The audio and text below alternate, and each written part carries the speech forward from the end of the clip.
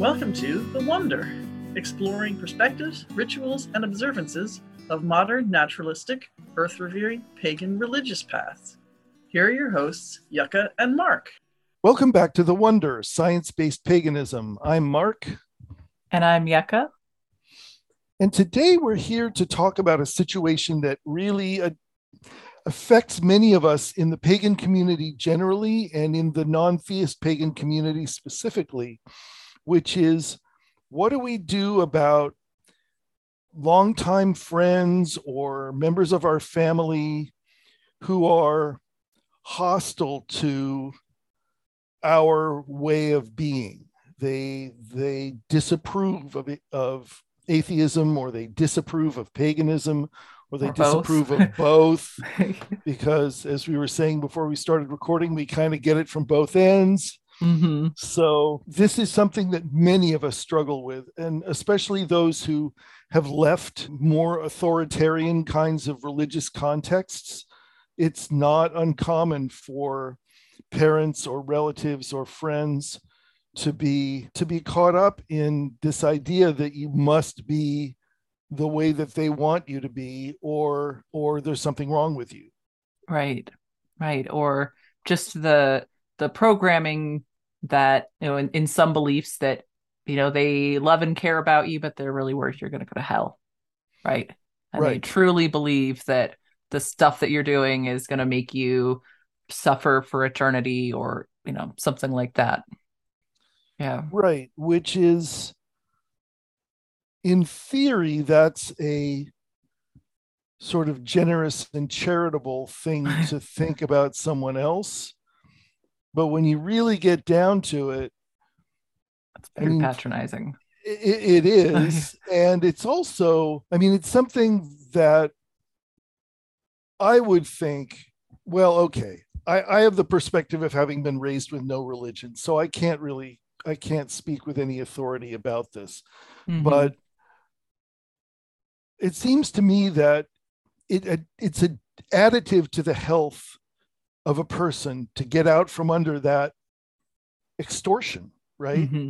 To get out from under the threatening nature of the story of heaven and hell. And I think that there is a lot of resentment that happens on the part, particularly of parents, who raised you a particular way, and then you say, well, I'm not that way, some other way. And they, as people that are in an authoritarian framework because they practice an authoritarian religion, the fact that you've rebelled can lead to a lot of anger. It's not just about wanting what's good for you, it's about wanting them to be obeyed. Yeah, it's a commentary for them on their self-worth and how good a job they did and all of that. Right. Yeah. Right. So it's a tangled web, and in some cases, more reasonable parents can be talked with, parents, siblings, relatives, whatever they are. In more reasonable cases, we can talk with them. We can explain that we are following a path that makes us happy and that we see as fulfilling, and that we really just need them to let us do that. Right. In other cases, things are so bad that you really need to distance yourself. Right. And that I can speak with some authority, because my parents were incredibly toxic people, both of them. And they're both dead now, but my mother I hadn't seen for 16 years before she died, and my father for more than 20. So I just didn't have anything to do with them. Well, and you split, or you cut that off long before the pagan part of your life began, even, right? Yes. Yeah. Yes. But and I don't know, going into the specifics of my particular situation aren't important, but one of the ironies to me is that I was raised in this non-religious context. And then my father married my stepmother, who was a devout Catholic, and suddenly he was a Catholic, even though he was a scientist. Mm-hmm. And I don't know. I could go on for some time about hypocrisy and my father, but rather than do that, because it won't be of interest to anyone but me, um, the disapproval of the pagan stuff definitely did creep in late, when I made a couple of sporadic attempts to try to get along with them. But there clearly was no interest on their part to engaging me at all. All they wanted me to do was a reflective mirror to the glory of their narcissism, and I wasn't going to do that. So I cut it off. And it can be very hard because, particularly for parents, because we carry with us a societal archetype about mom and dad. An idealized vision of what mom could be like, what dad could be like. And coming to grips with the fact that that ain't what you got is a long, slow, and painful process. Because, deep inside us, everybody wants a mother, right? And if you figure out that you don't really have one, that's super painful. Right. So I think a good place to start, and we can circle back around, there's so much to talk about in this, but is thinking about your own needs in a relationship and being able to really reflect on that and see what your needs and what your boundaries are. Because we're taught, and I think some of this is more, there's a lot of gender issues going on as well, but I know at least for my side as being a woman that we're not really supposed to have boundaries, right? We're supposed to give, and a relationship is about what you can give, and you're selfish. And that, I don't think this is true, but this is what we're taught, is that we're selfish to form and stand by those boundaries. And at the end of the day, I think that's very unhealthy, right? I don't think that that's going to serve us very well. And you've got to be able to take care of yourself. Right. And so that's the first thing to figure out is what do I need? Right. And it's particularly challenging in those authoritarian contexts where the parents are very, power over dominant, because what they will tell you is you don't have any rights. You don't have a right to privacy. We have the right to know everything about you. We have the for right your own good. Yeah, for your own good. We have the right to search your room. We have the right to read your diary. We have the right to do whatever we want to do, however invasive it may seem, because we have the right to own you, in effect. And especially if you come out of that context as an adult, it can be incredibly challenging to tell your parents, my religious life, not really your business. Yeah. You don't need to go into great detail about your non-theist pagan worldview and practice. If you know that it's going to send them ballistic, you can just tell them, sorry, I'm not interested in talking with you about that. Let's talk about something where we can connect. Right. And so hopefully they'll be able to leave it there. There will be sometimes for some people the case where they can't. Right. Where the parent, and we're saying parent, but it may be somebody else. Right. But often it's going to be a parent just because of that power dynamic there, but that they might not be able to let go of that. And that might just be something that you'll need to draw firmer boundaries with. Right. Particularly, I'm thinking about going to church. Right. There may come a time when you do. Now, you may decide that discretion is the better part of valor, and you'll just kind of suck it up and go to church with them when you visit them or whatever that is. But you can also very legitimately decide, I don't want to put any more energy into this institution that I find toxic. And sorry, Mom, I'm not going to church with you this week. I don't do that anymore. Right. Or if you've got your own kids, that's going to especially be an issue with parents or parents' in-laws that they have a very strong idea about how you should be raising your family or whatever it is, and you may not want to put your kids through the same thing that you were put through or that your partner was put through. Right. And there's harm. There's potential harm there. If you're trying to raise your kids, with body positivity and a sense of gender equality and inclusiveness for lots of different kinds of people, and sex positivity and all those kinds of good progressive values that will make them healthier people as adults, you may very well have to say, no, I'm not going to let you take my kid to Sunday school. Yeah. I'm not going to do it. That's going to fill their head with stuff that I don't want them to have. And, maybe this is a deal breaker for you, but if you want to see your grandkids, we have to have some agreements about how you will talk with them about these things. Right. And that can be a really tricky thing when it is your partner's parents. Yeah. And the partner and you have different approaches to the boundaries with those parents. And that can be a big issue even when there aren't kids involved, right? Sure. As how do you dealing with the other person's family? Well, that then is an issue in your relationship. Yes. Right. It's not just a thing about your relationship with the in-laws. It's a thing in your relationship. Right. How are you going to stick up for me in relation to your parents' disapproval of whatever? Mm-hmm. Because you're my partner and I expect you to stick up for me. Right.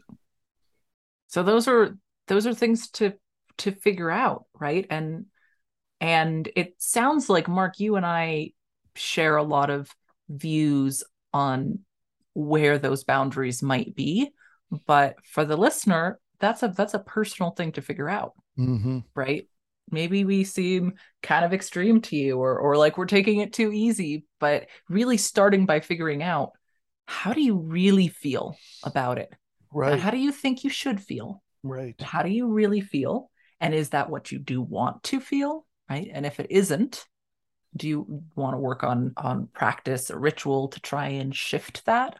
Right. And to try and change what some of your positions are. But you got to figure out where you're at and be clear about where you're at.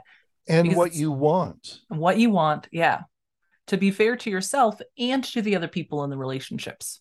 Mm-hmm. Right. To be clear with them so that it's, they're not guessing about what your boundaries are. Right. Today it's okay, but tomorrow it's not okay. You got to be clear. That sends a terrible signal to everybody. If you're kind of mealy-mouthed about these things and sort of trying to walk a knife edge, for one thing, no one will thank you for it. Mm-hmm. The people that you're trying to protect will think that you're insufficiently, hewing to their line. And the people whose boundary setting, who need you to set boundaries, are going to see you as weak and ineffectual and not very committed to what you say you're committed to. So it's important. It really is very important to understand, okay, this is my life. What do I want? What do I want out of this relationship? Is that possible out of this relationship? And if it's not, then maybe you have to make some hard decisions about ending communication or strongly controlling communication. I know people who will not let their in-laws go off with their kids. Mm-hmm. They will only let the in-laws visit when they are present. Sure. Right. And that's just how it is for them. And the in-laws aren't happy about it. They get to see the grandkids. Right. Yeah. That's the condition. Yeah. Yeah. And maybe that's, and this takes courage. Mm-hmm. It bears saying, drawing these kinds of boundaries takes courage. And you can end up getting a screaming voice on the other end of the phone. You can end up getting long screed emails that tell you what a terrible person you are because you're, trying to deprive them of their grandchildren or whatever the relationship is. But especially when you're a parent, you have to think not only for yourself, but for your kids. And think about the wounds that religious background put in you that you're working to transcend. What a favor you can do for your children by not letting them be wounded that way. Right. or buffering them as much as possible from the messages that the society gives them about their sexuality, about their gender, about their body shape, about their color, about Whatever anything, it is. Yeah. anything. And we do know that with our kids, one day they will be exposed to those things. Mm-hmm. But that buffering could give them some time to develop and have some literal brain development and self-esteem and all of those things to develop first before they have to be, smacked in the face with somebody being racist or sexist or whatever it is to them. Right. And they know that you're in their corner. Yeah. Because you're affirming who they are in all ways. So when they are confronted with that kind of bigotry, they can come back to you for support. Right. And maybe have some tools to deal with it that they wouldn't have had when they were 5 or when they were 9 or whatever it is. Yeah. Exactly. That they can deal with. There's another component that I think is really important to bring in this piece of the self-reflection and the drawing your boundaries is to really be mindful about what is actually in your control and what isn't in your control. And when you're setting those boundaries, are you actually setting boundaries for yourself, or are you trying to control somebody else's behavior? Right. And just be mindful and clear about that, because that's something that can be a little bit slippery sometimes. So. And people can use things that are in their control in very subtle ways to make it hard for you to draw a boundary or stand up for yourself. One of the things that my parents did is I had to go to their house. It was the only way that I could ever see them or my siblings, because I'm the oldest of 7, was to go to their territory, a house that ran by their rules where they were the authorities. And it became quite clear that that was one of the many ways in which they were deliberately disempowering me, as well as, bad mouthing me to my siblings and all that kind of stuff. Right.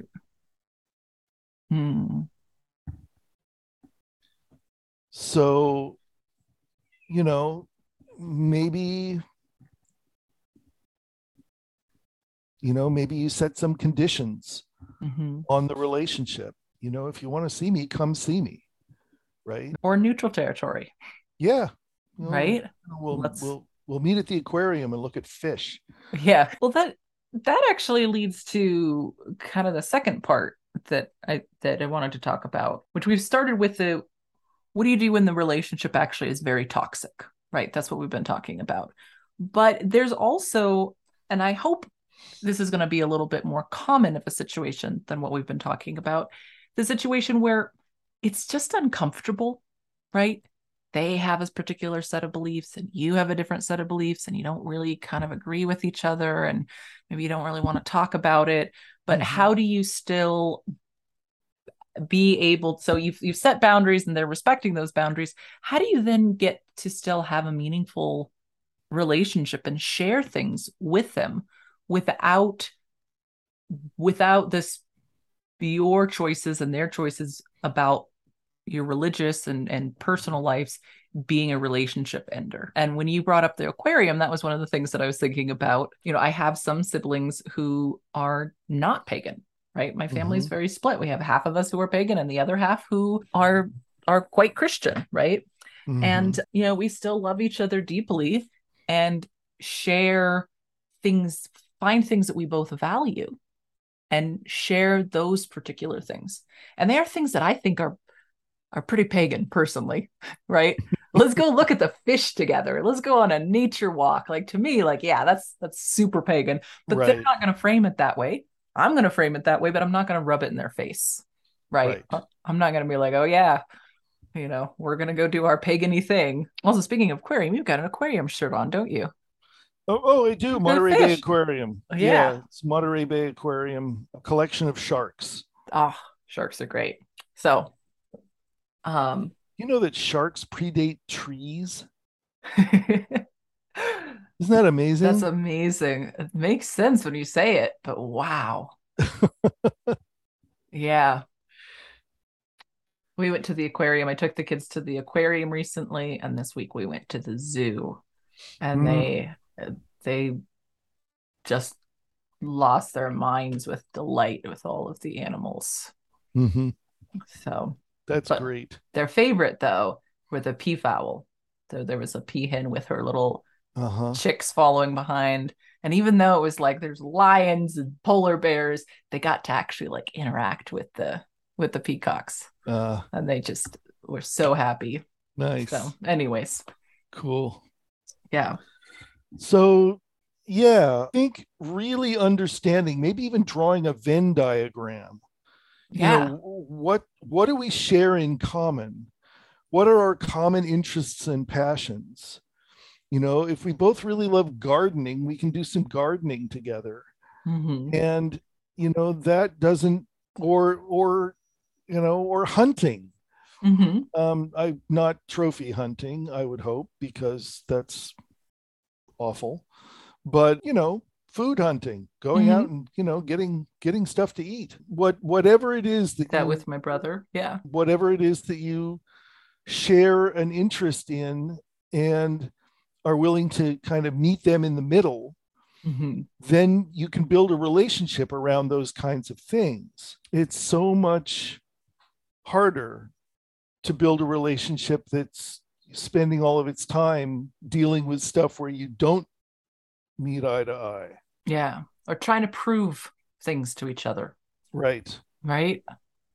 I mean, if your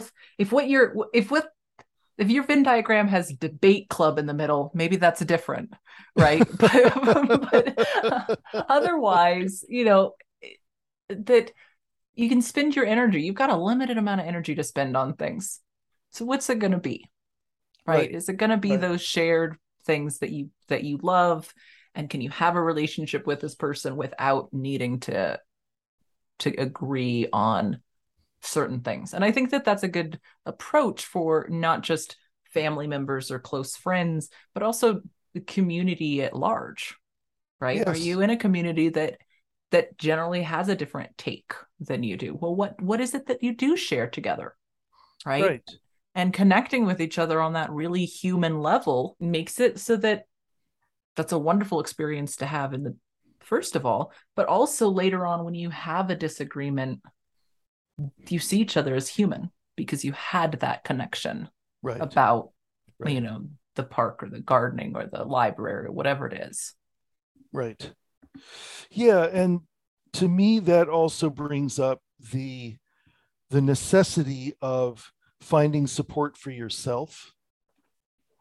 Because when you have these kinds of challenges in your family, finding support from people of common values and views, and also potentially from professional therapists, right, becomes really important as you're working to kind of emerge from the shadow of a family that in most cases has felt like it can tell you what to do and what to believe and who to be and all that kind of stuff. It's really important that you find people that are going to help you stay strong in your boundaries, stay clear about your priorities, and enable you to be yourself, right? People who affirm you in who you are. Well, we've already been weaving it in a little bit, but do we want to talk about some strategies and activities? Sure, let's do that. Yeah. Why don't you start? Yeah, so I mean, we mentioned things like the zoo and aquariums and parks and all of that, but for the family members that you can have that more accommodating relationship with, what are some activities that you would suggest? Well, what comes to mind immediately to me is, you know, finding neutrally posed places. Like a zoo, for example, doesn't really have a whole ideological piece to it, other than animals are cool. Yeah. Which is something that generally, people can agree on whether or not they're pagans or Christians or whatever it is. What's more challenging is when there isn't a choice of venue, like, being invited over for Christmas. Mm-hmm. What do you do there? Obviously, I mean, especially if you have children, the children are going to be really amped about the presents and probably the sweets and, all the other things that tend to go along with celebrating Christmas. And it can be very hard to be in that context if somebody starts, saying grace over dinner or, going on about Jesus. Mm-hmm. And my take on that has always been, it's similar to my take on, going to theist pagan rituals. It's like your house, your rules. I'm not going to pray with you, but I will sit quietly. I'm not going to protest. Mm-hmm. And that is kind of the strategy that I encourage. Now, if somebody gets all bent out of shape at you because you don't close your eyes and bow your head or say amen, then they probably are more controlling than you can deal with in that way. Right. Yeah. Then we're kind of back to the start of the conversation. Right. Right. Yeah. Another thing to consider when you are going to say like the Christmas situation, and especially if there are kids involved, is making a priority list, right? Of what is your top thing that you're going to have your boundary about, right? Are you going to be, do you have certain dietary restrictions that is the thing that you need to be just really vigilant about, and then you kind of let the other stuff slide because you're a guest, mm-hmm. right? Or what is it? What are the things, and how important are they to you in this situation, right? Where are you willing to be giving a little bit in this situation where you are in their space, in their home, right, versus what is the big picture of overall? Right.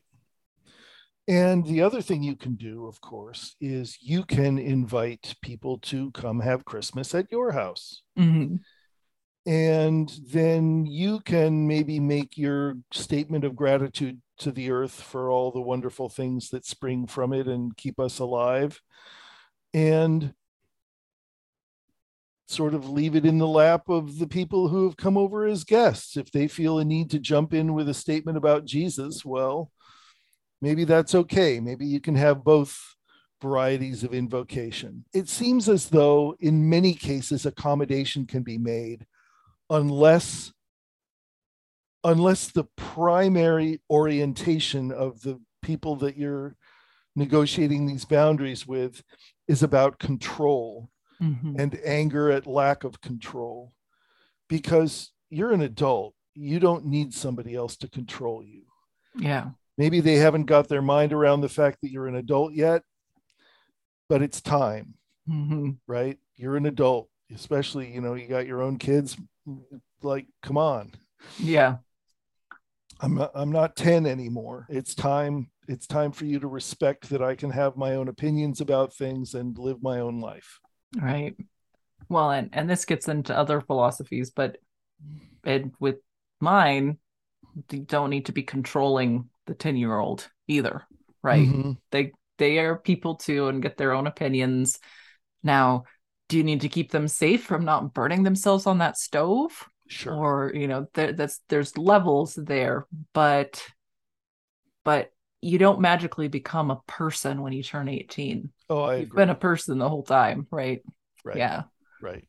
As soon as you're old enough to have tastes and opinions, which probably means by the time you're 6 months old, something like that, then it's time for those before yeah. tastes and opinions to be respected.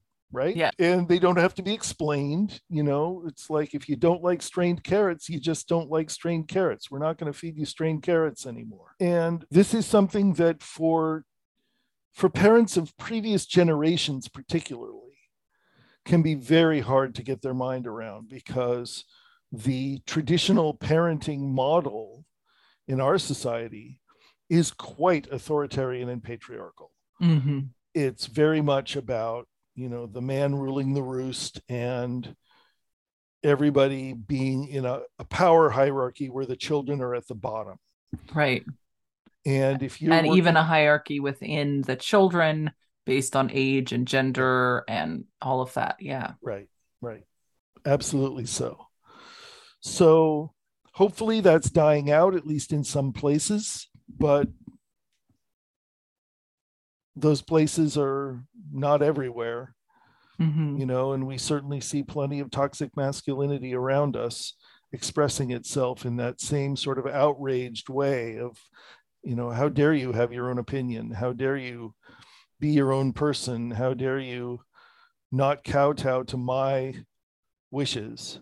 Yeah. And so once again, it really comes down to this thing where you have to balance out, what do I get out of this relationship versus what's being demanded of me? Mm-hmm.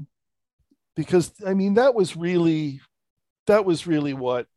what settled it for me.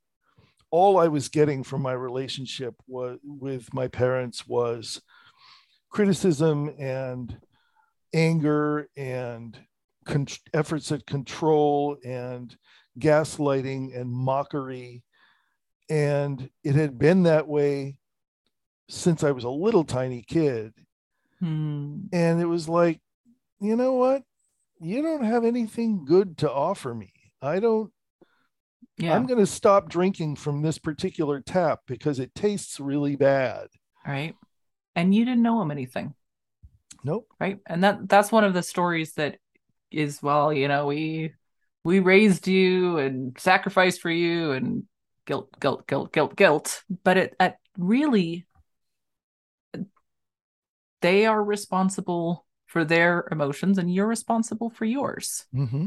Yeah. And, it's, you don't have to be, and you probably wouldn't have ever been able to make them happy anyways, Oh, because it's no. a choice on their part, No. right? No I mean, matter what you do. they were miserable people. Yeah. And that's part of, I think, what infuriated them so much about me is that I was not interested in being miserable. I just didn't want to be the way they were. Mm-hmm. So, getting away from my example particularly, I think, especially in, some of the like really conservative evangelical versions of Christianity, it's like the default position is sort of moral superiority and anger at everybody who doesn't follow along. Mm-hmm. That's not a particularly healthy thing to draw from. If Right. that's what you're getting from your parental relationship, then maybe it's time not to have that relationship. Yeah. Or to distance it a lot and say, I'll visit you once a year, or, I'll talk with you on the phone every 6 months, or whatever it is. There are gradations of estrangement, right? But what I found was that I came away from every communication feeling yucky, feeling really devalued and gaslit to the degree of being told that I was crazy and all that kind of stuff. It was just like, no, I don't need this. I Yeah. got better use for my time. Life is short. Right. And it doesn't mean that I haven't gone through lots of pain over that loss over time. And even though they're dead, I can still, have pain over the loss of the idealized parent, the dad that actually valued me, the mom that actually loved me. Mm-hmm. I can still grieve those ideas, but I'm not sorry. I don't think I missed out on anything by not communicating with them over all those years before they died. Mm-hmm. Yeah. So remember, it's your life. Right. Yeah, it's your life. And you get to live it. You get to make the decisions that seem to be best to you. And some of them are going to be fuck ups, but that doesn't matter. That's the nature of being a human. Having someone else tell you how you're supposed to think and act is not something you need in your life. Right. Because they're not in your shoes. They're not Mm-mm. you. Right. Nope. And actually, nobody really knows what they're doing. Oh, yeah. Right. Yeah. Yep. It might seem like it, but to think about this a lot. Do you remember being a kid and looking at adults and thinking that they knew what the hell they were doing? And now that you're an adult, do you feel like you know what you're doing? Nobody does, right? Well, Well, I I mean, mean, just to some degree, but yeah. but parents often represent themselves as these competent authority figures to their children because that's where they get the authority to say, don't do that. Right. And yeah, it's all a front. And you talk with any parent that will be honest with you about it, and they'll tell you it's all a front. It's like, no, I'm terrified. I don't know what the hell I'm doing. Right, right. I'm messing them up. That's what we all worry. Right. Yeah. Well, in my experience, the thing that somebody needs more than anything else as they're growing up is the sense that there is some adult somewhere who finds them valuable and lovable and is in their corner no matter what. Yeah. If there's one such person, whether it's an uncle or a grandparent or a family friend, just one such person, it makes all the difference in the world. Yeah. So be that for your kids. Mm-hmm. Or your niece or your nephew or right. And for yourself too. Yeah. Right. Yeah. And that can be the hardest of all of those challenges because we hold ourselves to such impossible standards. And that internal critic voice that we've talked about before can be so incredibly cruel. Mm-hmm. Just really over the top cruel. You would never talk to another person the way that voice will talk to you. So it's a good idea to find ways to curb it, get it to calm down and shut up. Yeah. Well, this was really fun. We went kind of all over the place with this, and it was a great conversation. Yeah, I think so too. I really appreciate it. Thank you, Yucca. Yeah, likewise. Okay, we'll be back next week.